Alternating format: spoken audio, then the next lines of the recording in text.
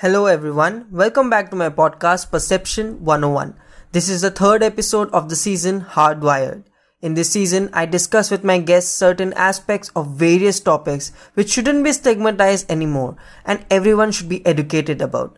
Because the society needs to understand that removal of these stigmas around such topics is important for the coming future. Before the episode starts, a small request for all my listeners. Follow Perception 101 on Instagram and Facebook. My podcast episodes are available on various platforms, the link of which can be found in the bio of my Instagram account. Also, do DM me with your reviews. I would really appreciate that, and do share my episode if you find it helpful. Now let's get started.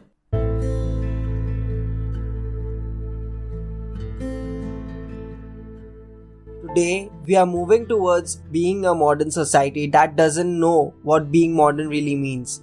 The discriminatory nature that has formed within the people of India makes us blind about what is wrong in our society consciously or unconsciously. Two of the things we see but overlook or completely unsee is misogyny and also toxic masculinity. I chose these topics because it has been rightly talked about by a lot of feminists, and a lot of us don't understand these concepts but know what it is indirectly.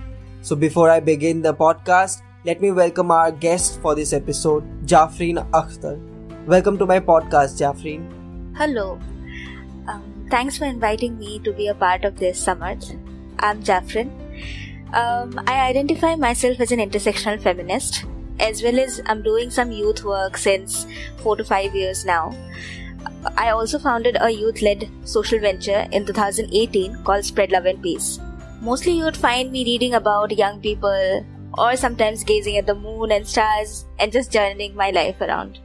And lastly, maybe not the least, I'm a workaholic and I love flowers. You're not that older than me and still have worked 4-5 years as a social worker. That's commendable. When I talked to you for the first time, I really was intrigued, it really intrigued me that your views are the same as mine, but you are more educated and knowledgeable in the topics that we are going to talk about. Anyways, I strongly believe that there is a very strong reason for you to get into this field and try to make a difference. Can we know what would that be? Yeah, sure. The very reason I started doing things was because I was annoyed and agitated by the very fact about how young people are always ignored, boxed in society's expectations, and silenced. I was always trying to find my representation and visibility of young people, but it was quite challenging for me to find one. And that is not just because I'm young, I'm also an Assamese Muslim woman, and that makes it harder for being accepted by the society the way I am. By looking for spaces for myself in all these years, I built one for others. It's just amazing that even going through so many problems in getting a representation for yourself, you built a space for others.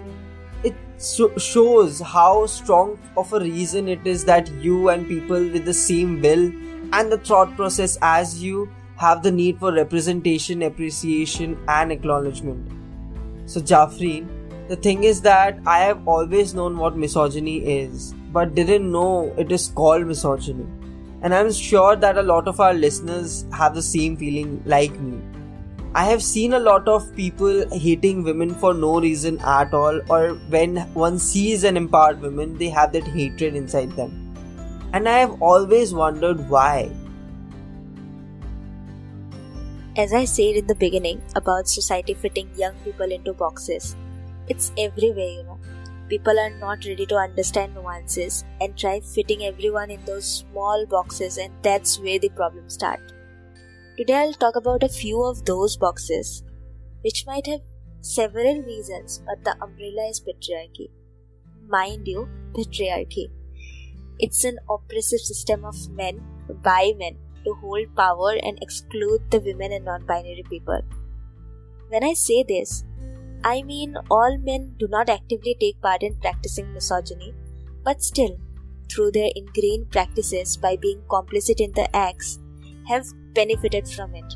And some men have even carried that on for generations, which maintain and perpetuate patriarchy. I acknowledge their efforts who have been trying to come out of it and increasing participation in allyship. Though there's a long way to go, it's a built systemic oppression. It transcends geography, race, religion, politics, and workplace. Some people would argue that the divide is natural and biological, and believe that these incidents of oppression and abuse stand in isolation as personal experiences. But that's very untrue. That's the power of patriarchy, to capacitate itself to make it as invisible as possible. For the longest time, the male supremacy has been believed and narrated as natural. Why? Because the power to hold a man was with men. The power to educate oneself was with men. And to write about it and share it with the world was with the same men. So who tells our side of the story? Men, sadly. And misogyny is one of the ideals followed under patriarchy, built on systemic oppression and brutalization of women and the queer. I really love how well you have put it. The way you have explained things right now is so strong that I'm so sure that all of our listeners would get the idea how deep-rooted patriarchy actually is. And the fact that everything has always been done by men at first, even telling your side of the story, explains how important it is to change things for good. But why do I feel that homophobia, transphobia, sexism, internalized misogyny, toxic masculinity are all interconnected? Of course, as I mentioned earlier, the umbrella is patriarchy, and that holds the idea of oppression to have male supremacy. Misogyny means hatred towards women that ultimately leads to suppression of them. This is the second box that I'll majorly talk about today. You might have heard women being told not to wear shorts, look beautiful, keep smiling, not be much rational or educated, not to tell a no, rather compromise, not be louder, not be successful than men, and so many more. All of these judgments come from misogyny and lead to casual sexism and oppression. Women are expected to act and be in a certain way, to be pure, ethical, and divine. They are dehumanized and fit into the box of being a good, modest woman. And those who break those shackles become too rebellious, too ambitious, too modern, sometimes too outspoken, too rude, and even too disobedient. There are other societal boxes made for gender non-conforming people and men too. Those people who love makeup, high heels, bright colors like pink, orange, yellow, are emotional, seek help, cannot perform heavy tasks which involve much physical work, are considered to be not men enough and subjected to trolls and bullies. Men are asked to not be empathetic, not to cry, not to do daily home chores, not involved in their children's affairs much, because that's what a woman is supposed to do, right? And all of these just don't affect men alone. It affects all. Women become the sole homemaker, caretaker of their kids. Gender non-conforming people are unaccepted because of being fluid, too feminine, too masculine, or simply for not fitting into the society's boxes as a result. Hence, all of these keep the women and non-binary people away from things which are considered as male affairs. And of course, patriarchy connects them all. That is why feminists say that we don't hate men. We hate patriarchy, which believes men to be the sole decision maker and authority. When you said pure, all I was thinking was how could one define a human being to be pure or impure? As I said earlier, misogyny is something that is practiced in our society either consciously or unconsciously. This has made trolling or bullying people who are not considered to be following societal norms so common. I mean, it has increased so much in the past few years, or I guess it has come to light more in today's time. The biggest thing is that so many of us don't even understand that it actually affects all of us, every single human being, one way or the other. This brings me to an important question. How is misogyny present in our everyday lives? Like, I can actually connect a lot of things right now to misogyny that I see. Like, a few things when I see it, which I see in my home, within my family, in social media, in the news, anywhere, etc. What would you say about that? It's very evident. I mean, just look around. At home, a parent does not want a girl or gay child, because we all know how Indians are obsessed with their Raja Betas. A workplace authority won't possibly want a female colleague because of assumptions like she might not be as smart as a man, she might marry and bear a child, or miss office on her period days. And the society at large is just the same. Society is no different, right? It's us, all of us make the society. So whatever we see in movies, news, workplaces are the replica of what we are as collective people.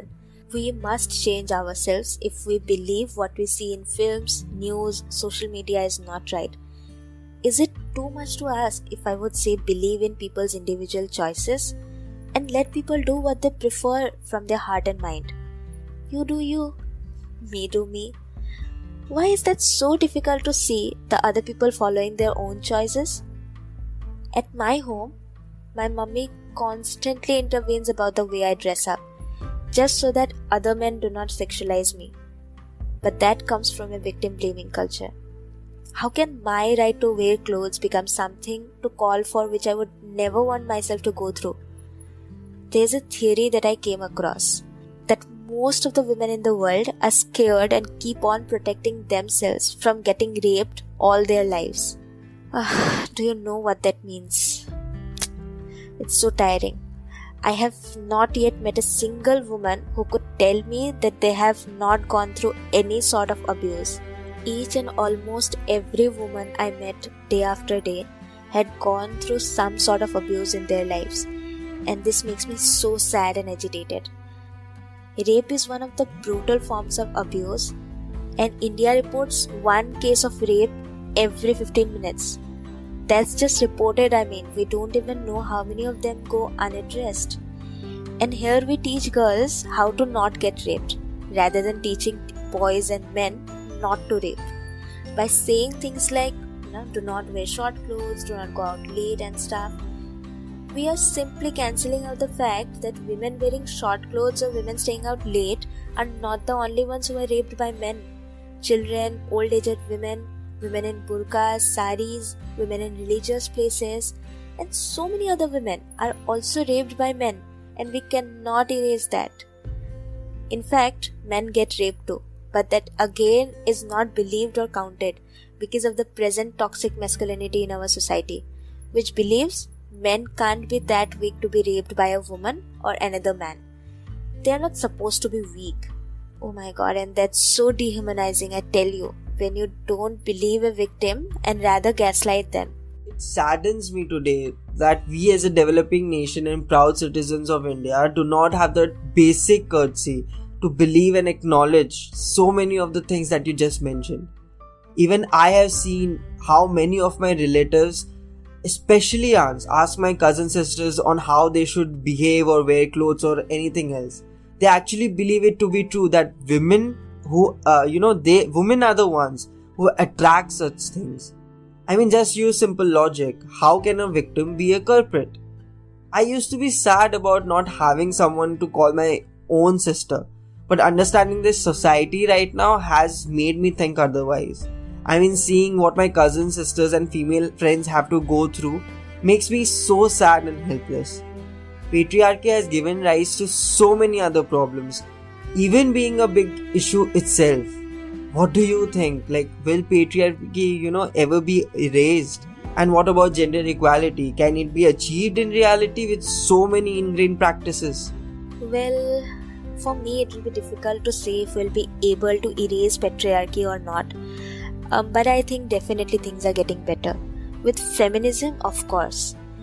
And I really thank those feminists who were there before me and fought so hard so that we have our right to choose. Choose what we want and what we don't. With men like you and many others in my circle who have feminist beliefs and ideals, the society can definitely be on the brighter and safer side. we need more and more feminists to dismantle such oppressive structures which calls for brutality against women and the queer, and in fact is an enemy for men themselves. Even if gender equality is achieved, I think it will be a bit difficult to erase misogyny and toxic masculinity because of the very fact it being so ingrained in the bones of people. I also don't believe that to achieve the reality we should have matriarchy, because reverse oppression can't be a solution. I remember very well how Kamala Bhasin says, the opposite of patriarchy can never be matriarchy. It has to be equality. So yes, we must not see it as an utopia and rather try to achieve it through everyday affairs by starting with little things. We have already set the bar low, But I guess setting the bar low is one way of being on the safer and the optimistic side. And I totally agree that reverse oppression can never be an option. What feminists want is equality, but not to oppress men in any way. The opposite of patriarchy was, is, and has to be equality. And yes, it is difficult, but not impossible at all to remove misogyny and toxic masculinity from our society. There was another thing that I wanted to talk about though. I have heard a lot about the savior syndrome in men. Can you enlighten us on this? I think there is not much to talk about here because there are visible examples already in front of us that we see or hear every day. I'm talking about commercial Hindi films. People fan over movies like Dabangg, DDLJ, Khiladi, Arjun Reddy, and nth more movies like these, which show savior syndrome that a man carries. I used to love Shah Rukh, and the very first time I watched SRK crying in Kal Ho Na Ho, on screen, tears rolled down my cheeks immediately. And I remember thinking, how come such a heroic man cried so subtly? It was very different for me. Because before that, I never saw a male hero crying on screen. A hero is never expected to be hurt, break down, cry, or get emotional, right? Because crying is considered to be weak, which is deeply problematic that emasculates men. The heteronormative masculinity that the society tries to bring out is unachievable for a lot more men than expected, and this leads to stigmatization of mental health, body shaming, and lands up in an identity crisis for those who don't believe in these traditional ideas of masculinity or are unable to associate with it. Films are not the actual problem. The actual problem is normalizing such ideas and projections that makes it difficult for those who don't want to fit in those boxes. I actually don't get this thing, that why someone had to make this ideology that crying is for girls and men don't cry. In one of the Hindi movies there was actually a dialogue, मर्द को दर्द नहीं होता, मर्द को दर्द होता है. Like, how can people judge a male human to be a male human on the basis of what he teaches, like what dance he teaches, or if he is a house husband, if he is into fashion, like a fashion stylist, or loves to sketch and make dresses for women, or when he talks about his emotions or asks someone how that person feels. How can we judge anyone on the basis of these things? If we leave our ideologies, sexualities, and experiences, I guess each and every human being is the same. So crying, whining, working hard, teaching dance or music, being into fashion, be it of any gender, studying, earning, cooking, etc., everything can be done by each and every human being. Every human being deserves the same level of respect and should be treated equally, no matter how they are, who they are, what they represent, what they look like, how they dress, how they walk, etc. This whole thing brings me to a very important question. After so many years of experience and voicing out your opinion on such matters, what should be done by us? What steps should be taken to make things right? To answer that, I can't really look and find apt, personalized ways for each one. But yes, there is one thing that the literate lot can do. Educate yourselves. Read, and read. One has to be at constant reading and understand where exactly all of these comes from, and then unlearn them slowly. It's a very slow process and it will definitely take time, because unlearning is a journey that one takes towards achieving justice and equity. I would also encourage people to listen to personal experiences of other humans, because the personal stories of oppression do not stand in isolation. It is the systems that influence those experiences. Understand that an enthusiastic yes is only a yes. No means no. Believe survivors, stand with them, and don't be complicit in the act of abusers, even if they are your friends, family, or colleagues. Move out of those circles which encourages casual sexist jokes and remarks. Cry it out whenever you need and let others do the same without any judgment. Seek help and be of help. Put your makeup and high heels on, or don't, for whatever helps you gain self-confidence irrespective of your gender. Choose and let others choose too. Correct people if they make mistakes, call out the problems. Understand and realize systems of oppression are influenced by race, religion, caste, class, gender, and politics. Anti-patriarchy ideals can't be compiled in a to-do list. But I would ask everyone to first look within the urgent neighborhood, that is, self and the family. Think and question these prejudices that one carries for others when one finds hating another person because of their very presence. Just ask yourself where it comes from, and is it influenced by anything that the society taught me? If the later answer is a yes, then you must start unlearning that very behavior. Last but not the least, I would say, smash those boxes that the society tries to fit you in, and do not create one for others too. Wow, woman, you have said things so aptly. I mean, we actually do not have a list of rules to be followed to make things right, or we cannot put things on our to-do list to just change the society. We need to work on it. We need to educate ourselves and others. We need to be self-aware of what we are talking about and what things we are saying to people. These are some issues that every person has learned some way or the other. It has been built in us by our society as we have grown, and we actually are used to believing it with our eyes open or closed. And even if we are against it today or tomorrow, we don't want these things to be followed. We will still have 1% of it inside us, and that's where being self-aware of things has an important role to play. And also, the conditioning of a child from day one plays an important role. The things that we say, the facts that we share with a child are believed by it for quite some time. Sometimes they don't realize that it's wrong, and sometimes they realize that it's wrong. So guys, this is it for this episode. Jafrin, thank you so much for these deep insights on such a topic. Would you like to say something to our listeners? To conclude, I would share a note from the Sangat Feminist Collective, which resonates with me mostly.